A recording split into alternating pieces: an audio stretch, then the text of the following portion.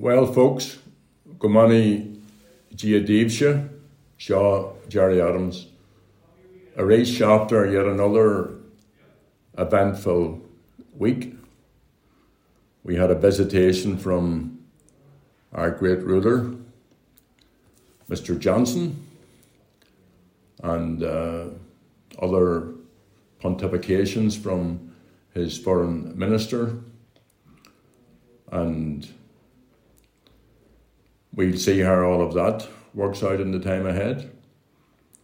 It's rather bizarre, but so is our long history of the involvement of London governments in our affairs and the unfortunate schism and division which they created, and the way unionist leaders behave in a futile attempt to forever cling on to the limited power that they have. So we'll return to all of that in the time ahead. But for now, I want to deal with a couple of issues which have caught my attention. One is that workers from several trade unions are involved in industrial action in the north, in the public and private sector, in order to get employers to increase wages and to improve conditions. And it's all trying to keep pace with inflation and with the cost of living, and inflation is now heading towards 10%. So current pay rates, some of them anyway, are clearly inadequate, especially when you consider the huge cost of fuel and food and energy. And some public sector or service workers have been striking since last March, and that has caused disruption to waste services, to schools, to further education colleges, to youth services, in the housing executive and on public transport. And it's inevitable that trade union action in those services can have a negative impact on those who rely on these services. And there has been a particular adverse effect on parents with children at special schools, and I was pleased to see that there's at least some potential space for bus drivers and so on. But, you know, the onus is on employers to acknowledge the challenges facing workers and to do all within their power to ensure that they get a decent wage. So they should talk to the workers. That's just so basic. Talk to the workers, try and find a resolution to these problems.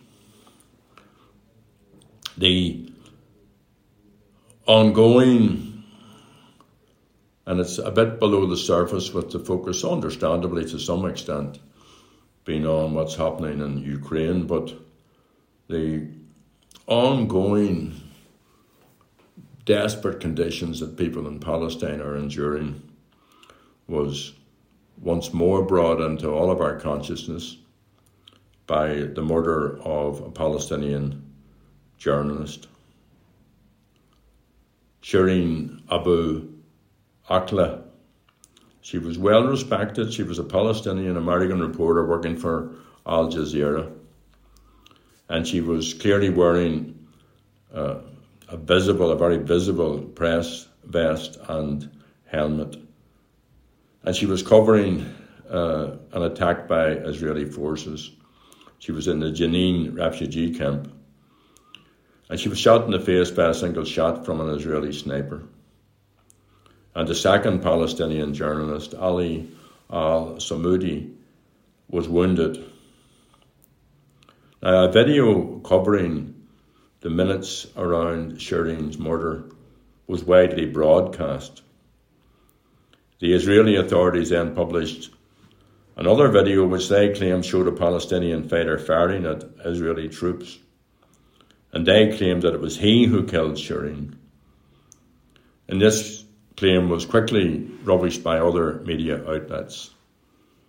And in addition, a researcher for the Israeli Information Center for Human Rights in the occupied territories filmed in the locality and documented the exact locations in which the Palestinian gunman depicted in the video distributed by the Israeli army fired, as well as the exact location in which Shireen was killed. And this proves definitively that the Israeli claim is bogus. And then subsequently, in horrifying scenes reminiscent of IUC attacks in our place in the north here, the attacks on Republican funerals during the period known as the Battle of the Funerals, brought it all back. Israeli forces raided Shireen's home during the wake and then launched a major attack on the funerals.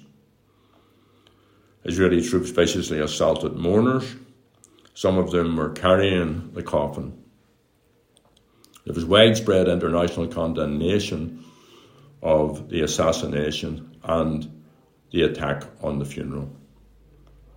The Minister for Foreign Affairs, Simon Coveney, said, "No self-respecting democracy could stand over this treatment of people." And of course he's right. But Simon, no self-respecting democracy can stand back and fail to take action against such behaviour.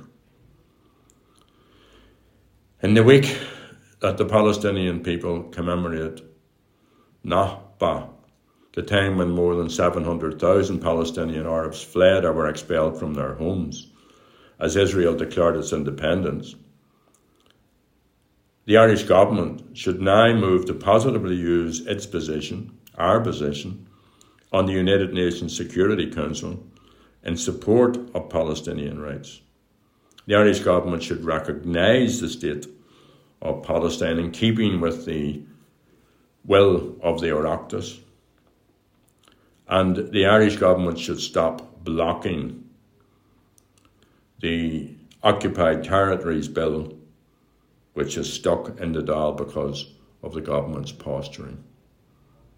So there are times when words do, but there are times when words are not enough. And words are not enough, Simon. Pleased to announce and to spread the gospel about the Moore Street Trust campaign and the bit of a windfall for a man from Ashbourne,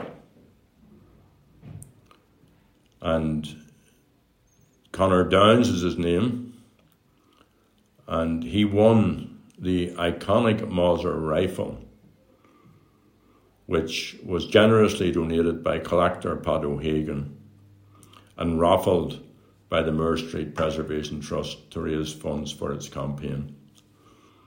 Now, this historic rifle was part of the shipment smuggled into Howth in July 1914, which armed the Irish volunteers for the 1916 Rising. And the raffle raised over €12,000 and will be used to help save the Moore Street battlefield site from destruction by a London-based developer. Micheál MacDonagh, Secretary of the Trust, and Prunchis O'Rahalla, grandson of the O'Rahalla, presented the rifle to Conor Downs. Now, the O'Rahalla was the person who famously said, because he was against the regime and it came with the conflict of orders from MacNeil and so on, "I have wound the clock, so now I must see it strike." And he went and he had helped to organise the gun running in 1914, and he was killed in Moore Street in 1916. He was leading a charge of volunteers against the British Army.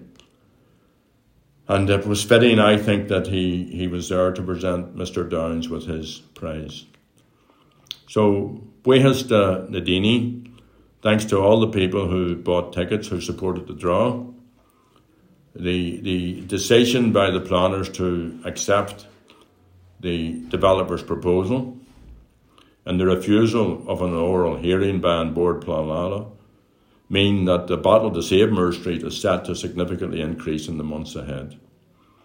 And the Moore Street Preservation Trust is determined to oppose the developer. Hummerson's is the name, and if necessary, take the case to court. So this will be an expensive process, and I would once again appeal to you all for your support for this worthy cause and your help to the Moore Street Preservation Trust, and their details can be found on their Twitter account or on their Facebook account. So I record these podcasts on a Friday, and by the time you hear it on a Sunday, the big march, La Jarag, the big march organised by that wonderful group and Dram Jarag, will have happened on Saturday. That's tomorrow. And, it's really positive. The last one of these marches was wonderful, just full of crack and joy and fun and colour and lots of young people. And every day I learn a little bit more Irish. Just even one word, 2 words every day. And there is a great joy in being able to speak and to read Irish and to write a wee bit. I was up at the Féile na Cloigheanna Gorma festival in the Upper Springfield area the other evening, doing a reading and listening to readings from poets and songs from local singers and prose readings from local authors in Gaeilge and in Burla. And for me, that's just one of the great joys of living in West Belfast, that you're able to speak and listen to Gaeilge, and particularly with young people, because they use Gaeilge fluently and naturally. And the weans, the 5 and 6 and 7 year olds, they're not a bit shy about correcting you or correcting me when necessary. And I'm recording this in the office, and last Friday, scores of children, parents and staff from Gaelscoil and Lonan on the Falls Road at Old St. Finian's School, the school that I went to, they held a very noisy and very joyful protest outside their school in support of La Mór Jarag. And we could hear them from in the office, and they were out campaigning for Act na Gaeilge. And I'm sure that the march and the rally in Belfast for Act na Gaeilge and for the rights of Irish language speakers will be tremendous. It'll assemble at An Cultarlan and then make its way to the City Hall, Alar and Caharrock. And there'll be family events and music and so on. And I think it just gives us such hope for the future, despite the fact that the rights of people, legislative rights of people to use our own language, have been thwarted by both the Unionist and by the British government. But the growth of the language has been phenomenal, and that's not least because of the growth of the Irish medium educational system. And despite all the efforts in the past to suppress the language by British governments and by old Unionist regimes, and the indifference from successive Irish governments, the Irish language has gone from strength to strength across the island, and particularly in the north, and particularly here, as I've said, in West Belfast. And thousands of young Gaels are being educated every day through the medium of Irish. The British government committed to Act na Gaeilge in 2006. That's 16 years ago. And they have refused, they have failed to keep making promises. But let's not be surprised about any of that. Mr. Johnson won't be around Belfast during this big march and rally, but I would appeal to everyone, whether you're at the march or not, because this language of ours belongs to all of us, to support the rights of citizens, the right to respect and equality, and to keep moving forward. Keep Eglán awry. And in that tone, let's finish off with Sinead O'Connor and Oro Shedabahawalya, Gunyeri and Ta Libsha. And remember, use whatever Irish you have whenever you can. Na be buraha ma will she Gaeilge Bocht, Gaeilge Briste, just Diore. Slán live Gunyeri and Ta Libsha.